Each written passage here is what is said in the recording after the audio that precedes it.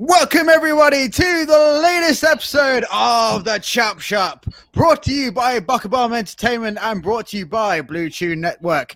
Introducing first, hailing from Luton, United Kingdom, your host, the one Walshmeister, Luke Anthony Walsh. Bada bing, bada boom, and it is my honor to be given the reins of hosting duties this week on the Chop Shop. Introducing next, the mean queen of North Syracuse, New York. She is Sarah Visick. And finally, from Florida, WWE Dynamite's biggest fan, Orlando Ortega. How are we? Welcome to this week's Chop Shop. Oh, that was a nice introduction. Thanks. Yes, definitely great. It's like I do this for a living. It's like I'm used to doing this for years. So we are going to dive straight into this week's WWE news as ever. Please like, subscribe, link to the channel, and feel free to comment, and we might read them out on next week's episode on all things WWE. A big week for WWE, which we're going to come on to. But first and foremost, I'm going to start with the sad news of losing somebody that was quite simply wonderful. Paul Orndorff passing away over the weekend. A man that was simply underrated in the golden era of wrestling. Sarah, let's start with you. Your thoughts on the passing of simply Mr. Wonderful. You know, it's sad news. You know, we kind of saw it coming. His son releasing video a couple weeks ago. Just didn't look like he was in good shape. But, you know, even though, you know, it's coming, it's still sad news. And we wish well to the family of Paul Orndorff. Absolutely. And I guess, Orlando, you'll agree with me when you say this. When you go back to March 31st, 1985, 37 years ago of WrestleMania history boils down to that first main event that Mr. Wonderful was part of. And you go back and watch it now, and, you know, considering the way they built it, for what it was at the time, it was extraordinary. Yeah, I didn't watch wrestling at that time, but I did watch that match, and there was magic in the air for that match, for that tag team match as the main event. So Paul Orndorff, that's how you say it, right? Paul Orndorff? Orndorff. Yeah. Okay, yeah. Because, there was like always a weird thing that they discussed about how to say his last name. I remember reading somewhere, but like he was very much important for the history of wrestling, you know. Not only Hulk Hogan, but him and, you know, Roddy Piper and Mr. T, you know, so they're very important for the history books. So rest in peace. Hopefully his family is, you know, hopefully they're okay now. But I understand when you lose a loved one, it's very hard. Absolutely. And of course, I think there's a story that goes in the history books that it was 1986. He went on that famous one-on-one run against Hogan. This is obviously pre-Andre. And sort of the way that was built across the country in house shows and across syndicated TV, you know, it's almost a forgotten rivalry. Like, people talk about all the time about Hogan against Macho Man, obviously the Mega Powers. They talk about the Ultimate Warrior in 1990, but they just don't talk about Hulk Hogan against Mr. Wonderful, who at the time, you know, pre-Luger, you know, what was to come just 5-6 years later on down the timeline. That was the future of the company. It was either going to be Hogan or it was going to be Mr. Wonderful. Yeah, I agree with that. Because they always bring up the other rivalries for like Hulk Hogan. It's always like Iron Sheik or Andre the Giant or Roddy Piper, you know, but I think he's very underrated when it comes to the rivalry, you know. Well, of course, he was inducted in that class of 2005 at the WWE Hall of Fame, where it was very much the Hulk Hogan show, inducted in the same class as the Iron Sheik, Roddy Piper. You know, it's very much the annals of history, but it's very sad to lose quite simply one of the best. Yeah. Paul Orndorff, may rest in peace. But from one passing to a more positive passing, as we record this now, the Thunderdome era is over. 3 cheers to that. At last, we are getting fans back in WWE television. Hallelujah. Oh, they're not going to edit all the boos and the cheers this time. This isn't why. I guess this is a cliche first question. I'm going to send it to Orlando first. What's been your highlights of the Thunderdome era?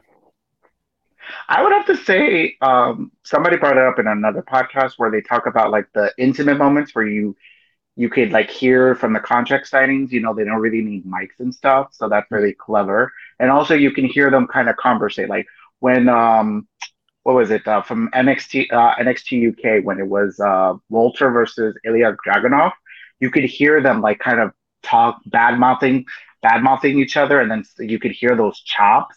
It made that match much better. I was like, oh, like it could have been not done. Walter, my Walter. Yeah, like you couldn't do it with like fans there because then you wouldn't hear it really well. I mean, like they would have probably been like gaspy, like, oh, like, that would have been nice to hear. But I just felt like because of the whole like Thunderdome and stuff, like, where the pandemic era, we had some like interesting moments intimate moments where you could hear people talk in the ring and stuff. So are you trying to say Walter you will want to be hear Walter's WWE chops? champion. That is a guarantee. yes, I want to hear his chop because I heard that his chops are brutal. That one chop I heard, or like when he did that to what's his name, Zack Sabre Jr. I was like, it almost killed him.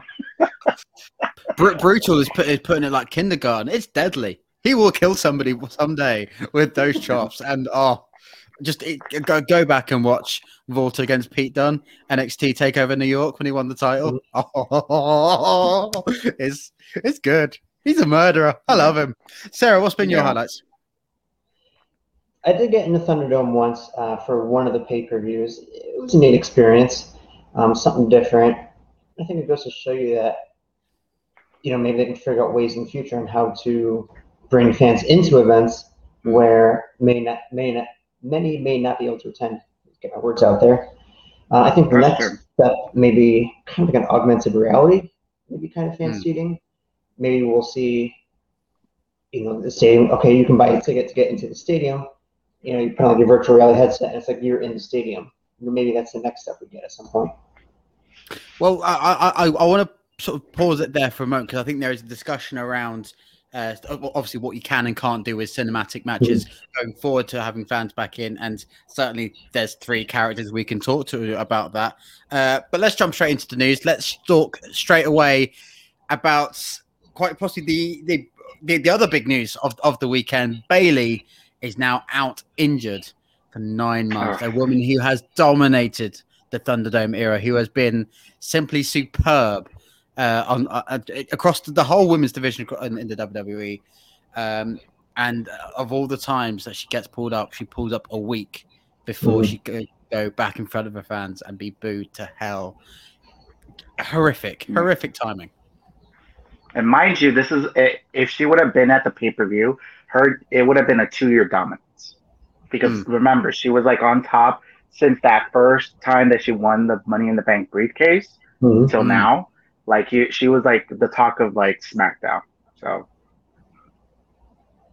yeah, just a week shy. Just a week shy, yeah. Just a week shy of 2 years.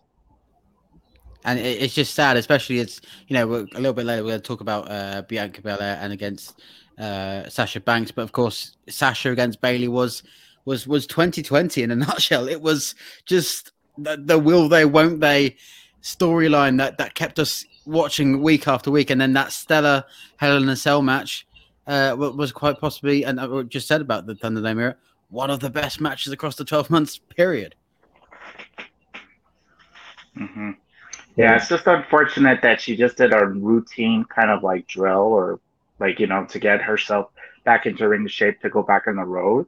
And then, boop, she gets an injury. It's just unfortunate, It is definitely unfortunate. And I guess we can start to look ahead to this Friday on SmackDown and sort of what will be happening. And obviously, one name that's always been in the mix ever since WWE announced that they were coming back in front of live fans has been the man who started off on SmackDown 19 years ago, Mr. John Cena. Now, his availability has been speculated on a lot, especially by Fightful.com this week, producing 2 reports. The first of which said he would be out filming in August. The second of which contradicts that and said he'll be available for SummerSlam, and that is now penciled in so that he'll be now facing Roman Reigns, should he win on Sunday, for the Universal title.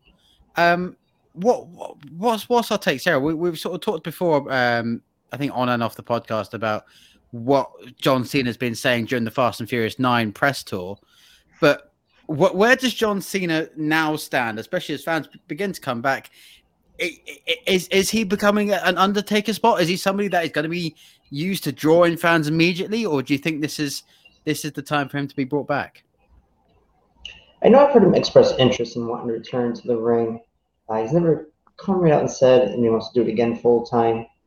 I can't imagine him doing it again full time, especially with so many movie commitments in the future. But yeah, apparently this one is shooting. The next one's called Argyle. It's going to be starting in Europe right after SummerSlam. So, I mean, if we do see SummerSlam, I think we kind of know. Well, I guess he's not winning the title. Well, I guess a little bit. We will talk about Money in the Bank and sort of get some rough predictions for what is going to happen. But irrespective of the result, we could either get Roman Reigns against John Cena, or, and I'm going to say this quietly first, John Cena versus Edge. One more time. Could you imagine? Can you imagine? Please. Like, I can't think of a bigger match. I'm gonna say no to both of those. Sorry. Sorry. Because how they're building Roman, because it seems like he's gonna take out a lot of the bigger names. Like, first is gonna be John Cena. Well, first is gonna be Edge this Sunday at the pay-per-view. So then it's gonna be John Cena. I don't know if maybe they want to try to do like a 2-month or 3-month feud with him, but we'll see. Then I think the trajectory that Roman is going to is The Rock, because how it's looking like it's probably going to be The Rock. Like, I can't see anybody else. I mean, even Roman said it. Nobody can touch him, Like, honestly, like, I don't know who honestly can take the belt from him right now. I mean, they have to start building somebody for the next 6 months to see if they can take the belt from him. But then where'd you pull that trigger? Because obviously, like, Roman Reigns is quickly coming up to 1 calendar year since he took over that title at Payback straight after SummerSlam, when he nicked it off Braun Strowman and The Fiend. So where does Rock fit in the timeline from, say he faces Cena at SummerSlam? Where does he fit in the timeline from SummerSlam all the way through to WrestleMania next April in Dallas? Where'd you pull that trigger? they have to do it. If they want Survivor Series to be big, then they need to do it in Survivor Series. That would be the 25th anniversary of The Rock's debut, which that would be a smart move for WWE, but it's WWE, I mean, also you got to remember The Rock is freaking busy.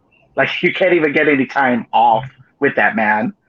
And also remember, when he last went to WWE, he got injured, and then that affected a lot of his movies. So that's rewind 2 episodes. We were literally just talking about The Rock's availability in the ring. Sarah, I want to come in and take your take on this.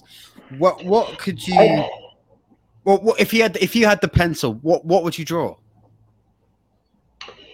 I think you see, Team Roman Reigns try to maybe put a team together for Survivor Series.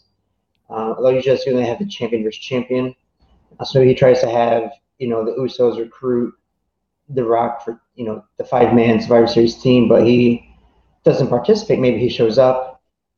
Roman and Rock have some sort of confrontation, which plants the seeds for a match at WrestleMania. Okay, that's interesting. Certainly, how crowds will take to Jimmy Uso will be a massive litmus paper moment on SmackDown. That's certainly for sure.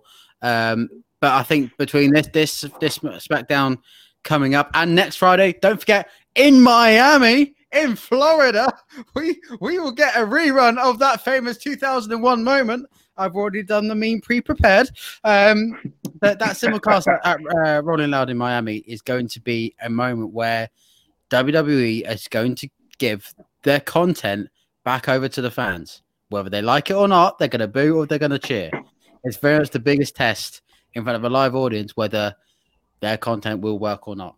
And it's going to be compelling viewing. That is certainly for sure. Let's go straight back to Monday Night Raw and the news that we've come out so far. News that have come out overnight about Raw is that the proposed draft that we were talking about in a previous podcast that was going to be set after SummerSlam is now being pushed to October for another season premiere of Monday Night Raw. Sarah, what's your take on this? Because obviously with the draft, it is going to shuffle up the roster, which has been badly needed, of course, during this period. Possibly talks of Drew McIntyre going to SmackDown because you can't face Bobby Lashley, technically. Where again? Is this smart to push it back, or do you think it needs to be sooner?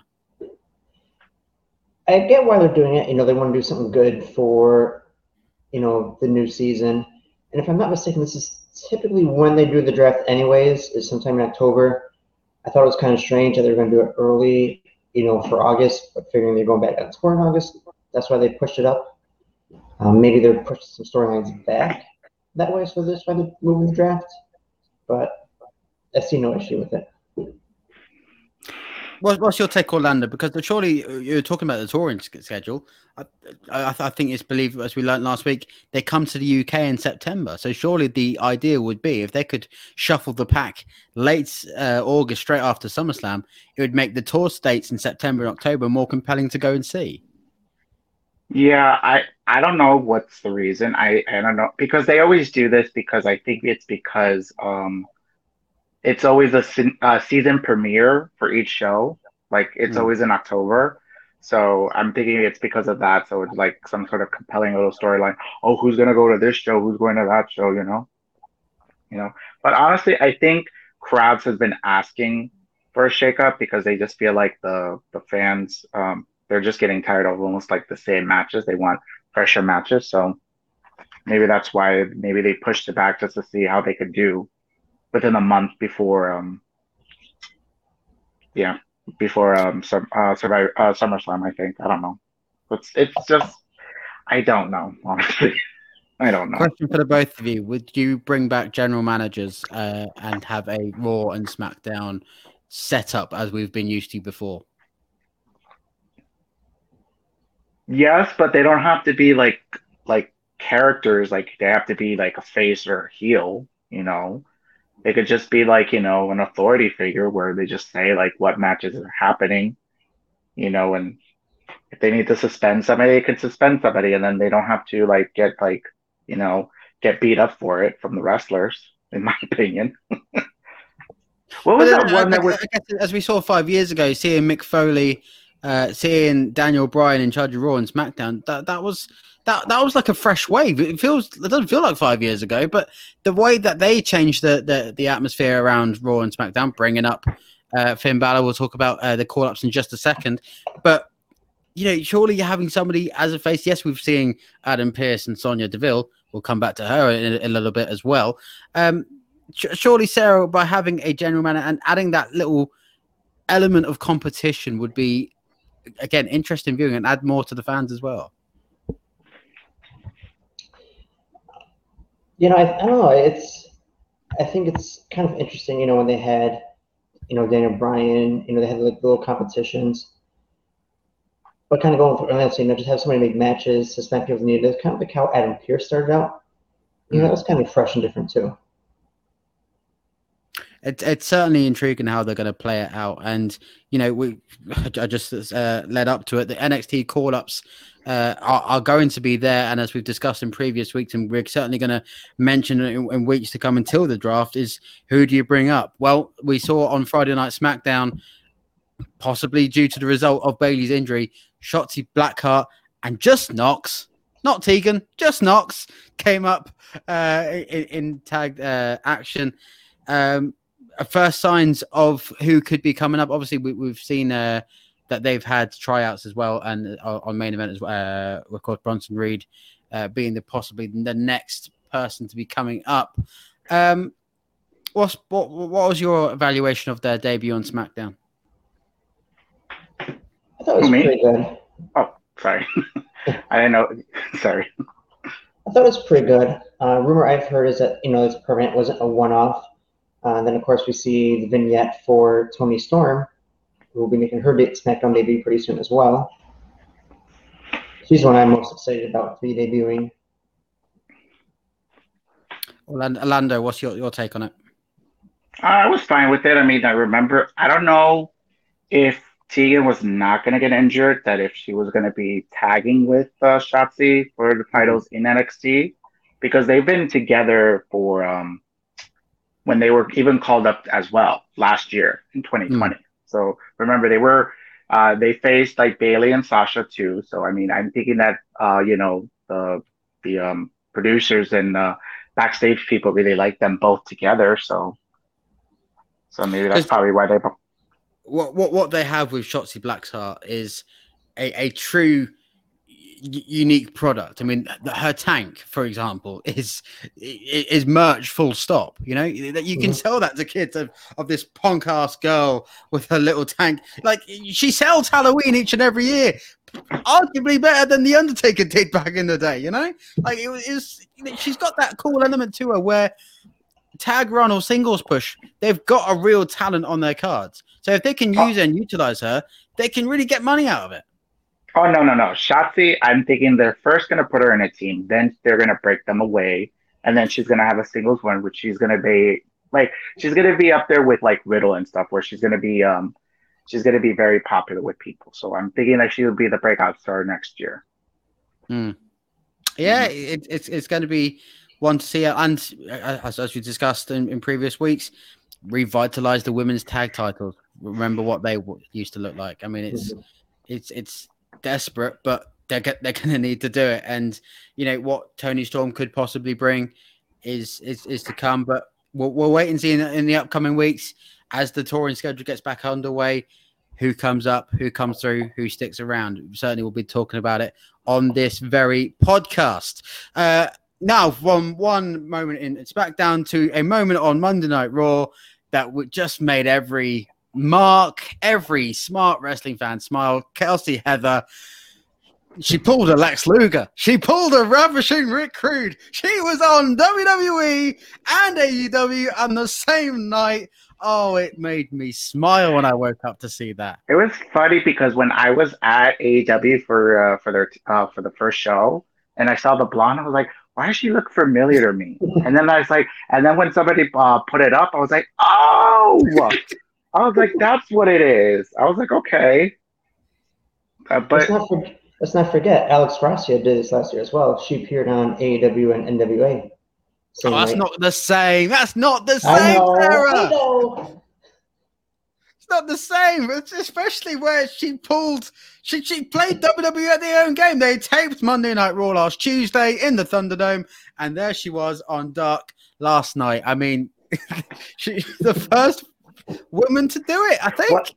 Well, okay, but here's the thing, though. Rick Rude, he was contracted with WWF at that time. Then he decided to leave, and then he got himself a new contract with WCW. So technically, this does not really count with her. Oh, come on. No. If they want to make it be like, oh, WWE, WCW, who's going to be the first? No, it has to be in that type of context, okay? Let a man dream, Orlando. Come on, let a man have his moments. You know, it was just great television history. You know, come on, let me have it. I'll allow it this time, but I'm just saying. Historians will probably be like, no, you know. From one moment to another, Sasha Banks versus Bianca Belair won at the ESPYs for best WWE moment. I mean, it was a good match, but WWE just patting themselves back on the back. You know, it's a bit of a false award. I mean, it was a good moment. I mean, come on now. It's just like, come on now. To have two black women be in the main event of night one of a show, and you know, and they created magic. Honestly, you know, I mean, if they would have had maybe 5 more minutes, I think they would have probably had like match of the year kind of candidate. You know, but like to me, it was a great moment for them. Honestly, I think the whole show from start to finish on night one was just deserves an award in itself. The half an hour thunder break, Samoa Joe in a poncho will always stay in our memories for the rest of time. Yes, of course, everybody. I need that in a frame on my wall. It just was, so magnifique. And just again, we talk about live fans coming back on a regular basis, but seeing 25,000 fans in Tampa, Florida, at the Raymond James was a night we'll never forget. And the fact that it did crown Bianca Belair as the champion. And my goodness, did you see the welts on Sasha Banks of the hair of Bianca? Oh my goody! Oh, what a moment! Yep. And maybe it is thoroughly deserved, even though it's sort of giving it to themselves. But more like at the end of the day, it was a better main event than Charlotte Flair against Becky Lynch against Ronda Rousey. At least they know how to pin themselves on the mat. Damn, the shade. Just gonna let that sit. And remind everyone it was 5:30 in the morning in UK time when that main event went down. I'm just going to let that sit for a second. That was, yeah. Let's just, you have to tell them, be like, hey, give us a WrestleMania or give us a pay-per-view. Come on. Yeah. From one moment to a possible return coming back into the fold, and that is somebody that's been on screen for the vast majority of this year, and somebody who's technically authority, not authority, is authority. Sonya Deville could be returning to in-ring action. Fightful Select has reported that there's been a significant push to have Sonya Deville involved in the Money in the Bank ladder match. Don't be surprised if she snakes her way in, possibly in the pre-show or something happens. Of course, she's been announcing who is going in on the briefcase match on Twitter. Hello, Natty Neidhart. Sonya Deville back in the ring. I don't believe she's fought since the loser leaves WWE match. I think that was last SummerSlam. Sarah, is this a good idea? I think it's kind of sneaky. She's been playing a position of, overpowering stuff, making decisions. There's still one position left on the SmackDown roster for an entrant. Mm-hmm. Maybe this Friday, maybe you can see her say, you know what, I'll fill it. There's nobody else worthy of it. Yeah. And also, to me, it's just they haven't done the banter between Sonya and Adam Pearce, where they're against each other. So maybe this could be another little feather into their rivalry in a sense, where she adds herself into the match, because I think they're saving Becky for Raw. Sasha Banks she's probably come back this Friday because they're probably going to start setting up for SummerSlam for them too, Bianca and Sasha for SummerSlam. So that's probably what's going to happen. So there's a lot of possibilities now that fans are here and now that some of the wrestlers are ready to return. So she was taken off the road last year, obviously because of the stalker case that both her and Mandy Rose went through. Because originally that match was meant to be lose their hair. I mean, she's great in the ring, of course. Rose and Deville, Fire and Desire were a fantastic women's tag team. Possible reunion? Just forgetting that Otis was a thing? I don't think so because she's actually working well with what's her name? Dana Brooke. Yeah. So I don't see them. I don't think they want to go backwards. It would be nice for them to return with each other, but I don't see it, honestly. Especially if they're on separate shows. They have to draft them back to the same show. Anything. But she's an authority figure. She's an authority figure, remember, Sarah, so she could appear in any show she wants. Exactly. She could win the briefcase and just start showing up on Raw. Exactly. It's like she can announce who's in the match on Twitter and just think she can get away with it. Hello, Natty. It remains to be seen what happens, and if she's brought back in, it smells of heelness, doesn't it? So, if she, for all intents and purposes, she could be a female Brock Lesnar and just come and run in and grab the briefcase and the story plays out from there, so it depends what is booked. That is certainly for sure. Before we come on to predictions of Money in the Bank and we go through the card quickly, Becky Lynch, the baddest woman in the planet, the man herself, of course, getting ever closer to an in-ring return and compelling shape. Bearing in mind she gave birth earlier this year. She gave praise to one Tyson Kidd as possibly one of the best producers in the business. I mean, Tyson Kidd, again, great wrestler back in the day, back in the WWE Universe days of the early 2010s. And you know, it's not often you get WWE wrestlers recognizing producers' work, and it was great to see. Sarah, what's your take on it? Yeah, he does work with the women a lot, and a lot of the women have nothing but good things to say about him. Natalia was on a podcast recently, I forget which one it was. It might have been last year, actually. She talked about how TJ actually becomes more proud and more happy with the work when he puts on a good match as a producer, you know, helps the women do that, than when he had a good match himself. So it's good to see, you know, he's, you know, so passionate about it and takes great pride in work, and, you know, the women love working with him. So, you know, it's great for the business. Yeah. And I'm thinking that maybe he had a lot of conversations with Fit Finley, because like all the women back in that time, Fit Finley already talks about him and what he has done for the women. So so for me it's just like I can see why, because a lot of the women are now saying how much TJ has helped. Even the girls that gotten released, like the Iconics did an interview about TJ.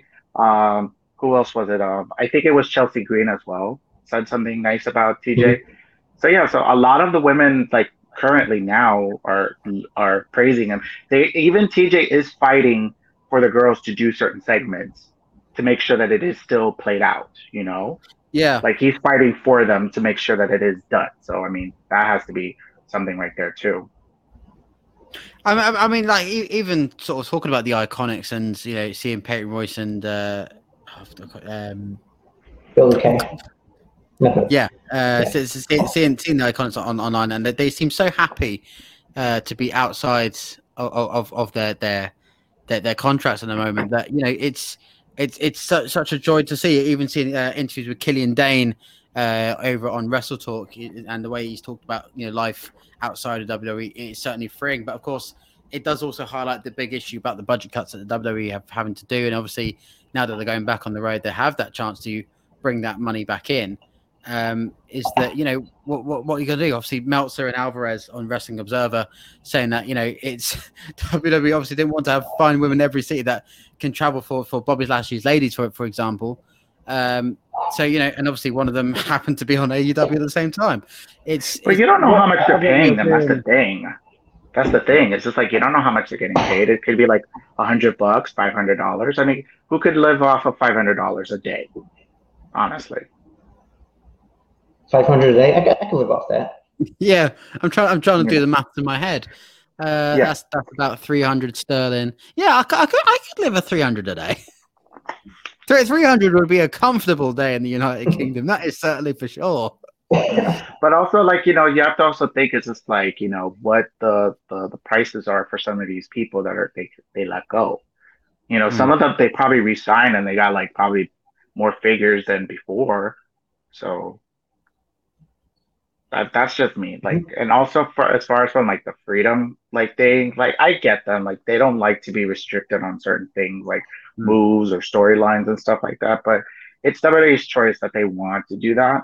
You know, they don't want them to go too crazy or something. So it's their decision. So, well, I think at the end of the day, it's and I was listening to a podcast this afternoon, is that WWE is a money making machine, you know.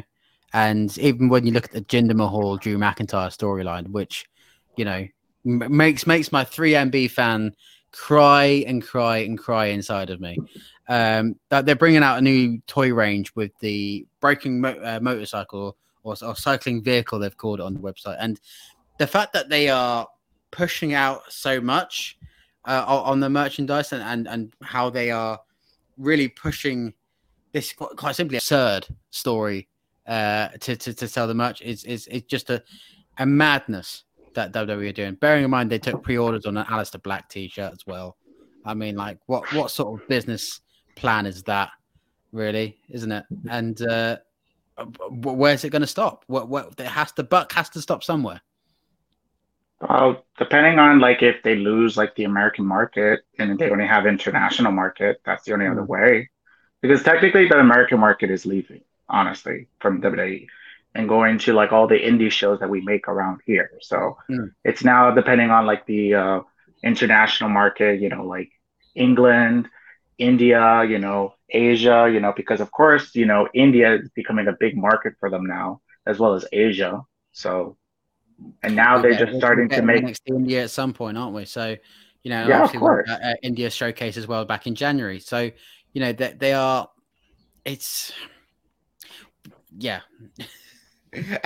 anyone with a business or economics sort of education can look at WWE and think just what is going on. But it remains to be seen. It remains to be seen from Friday onwards when fans are paying their money, paying their tickets to go and see them. And it's either going to be we're going to be either sat here next week and praising a complete new wave of WWE, or we're going to be looking back and thinking, what fans, we're back to the Thunderdome content.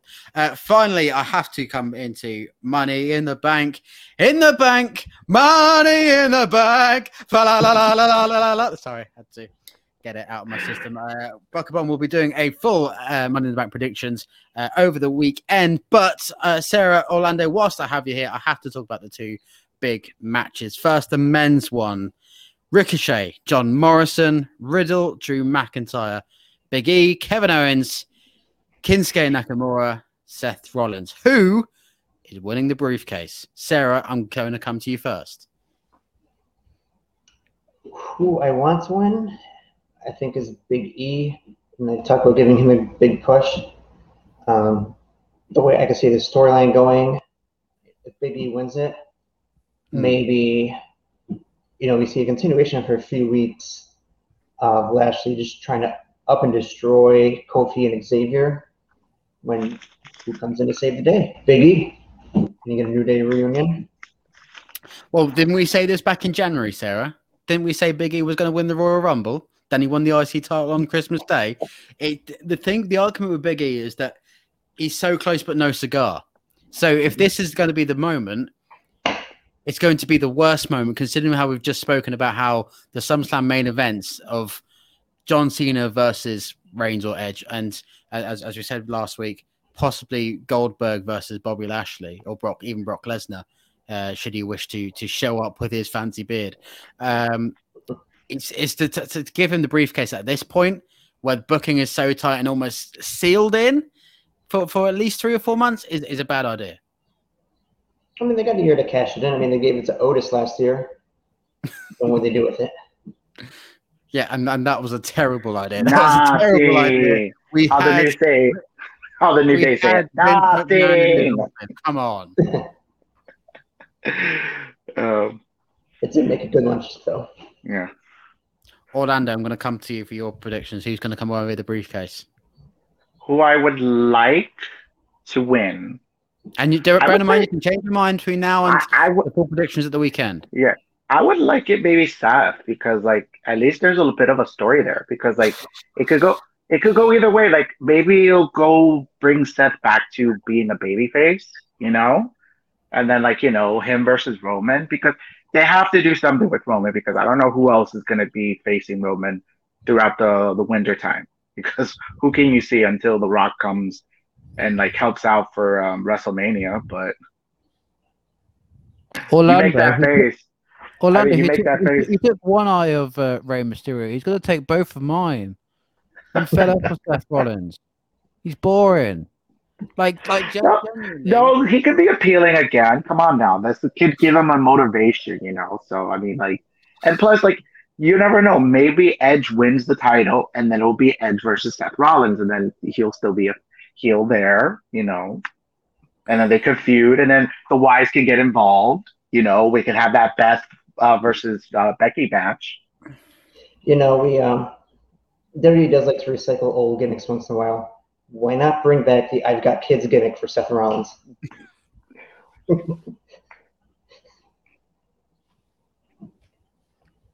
Can I mean, they could. That is like genuinely, that is awful. That is awful. Nobody wants to see that. But No. like genuinely, what can you do with Seth Rollins that'll make it interesting? Like it's just been meh, meh. Like it's just I can't like. I can't. I just can't. I can't think of anything that will say. I said who I would like. I know it's not going to be. The question is who would you like? Okay, I said my fantasy booking right here. There's two ways it could go. It could be Roman versus Seth, where Seth is the babyface, or it could be Seth versus Edge, where he's still the heel. And then of course they have that history back in 2015 when he first had the briefcase, if you remember.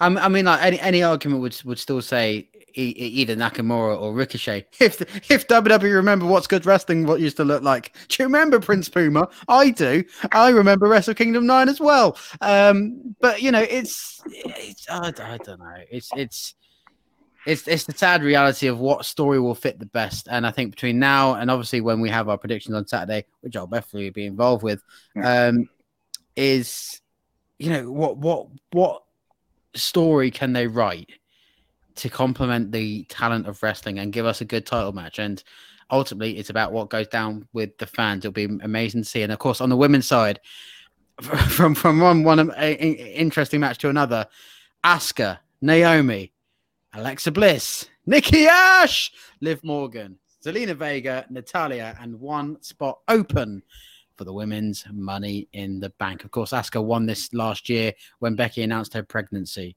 Where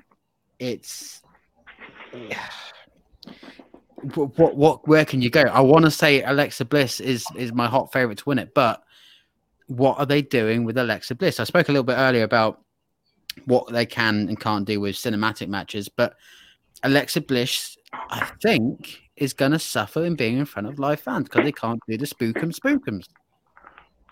Well, I mean, yeah, I could see that. I mean, I could see why there's going to be an issue with Alexa Bliss in front of fans. But who I would like for it to win on the women's side, I would like it to be Naomi because I think it's time they give Naomi a little bit of a chance, turn her heel, bring her with the family, may her have her feud with Bianca Belair. That would be a refresher, you know. And then, you know, she could cut a promo being all jealous between her and Sasha. You know, like she's the first actual real black woman. You know, they should have done that with her, blah, blah, blah. You know, they could go like with that type of direction, you know. Do you remember Feel the Glow? Do you remember when she won it at WrestleMania 33 in good old Orlando? I want that Naomi back, you know? Knee sliding down the ramp. Yes. I want 2014, 2015 heel Naomi. She needs to come back as that heel again. I mean, she was a really badass woman when she was that heel. So I want her to be that again. Sarah, who have you got to be Miss Money in the Bank 2021? At this point, I don't really have an odds-on favorite. I don't really know who's going to win. I don't really know who makes the most sense to win. Who I want to win, I want to see Natalia win. She's done so much for the business, helping train the newer up-and-coming women just to be better for themselves. I think Natalia deserves one last good run. And she's even training the new talent. There's a few that appeared on AEW too. You know, so she's actually putting her hands on the wrestling business as well. So. Mm-hmm. Yeah, I mean, it remains to be seen what happens, and obviously who gets that final spot could be decided when we make our official predictions here on Buckaball Entertainment over the weekend. Stay tuned for our Money in the Bank predictions content. But I guess we're going to leave it there for the Chop Shop this week. I have been Luke Antipols. That has been the main queen, Sarah Visick, and that has been Orlando Ortega. We'll see you next week for the Chop Shop. Have a good night, everyone.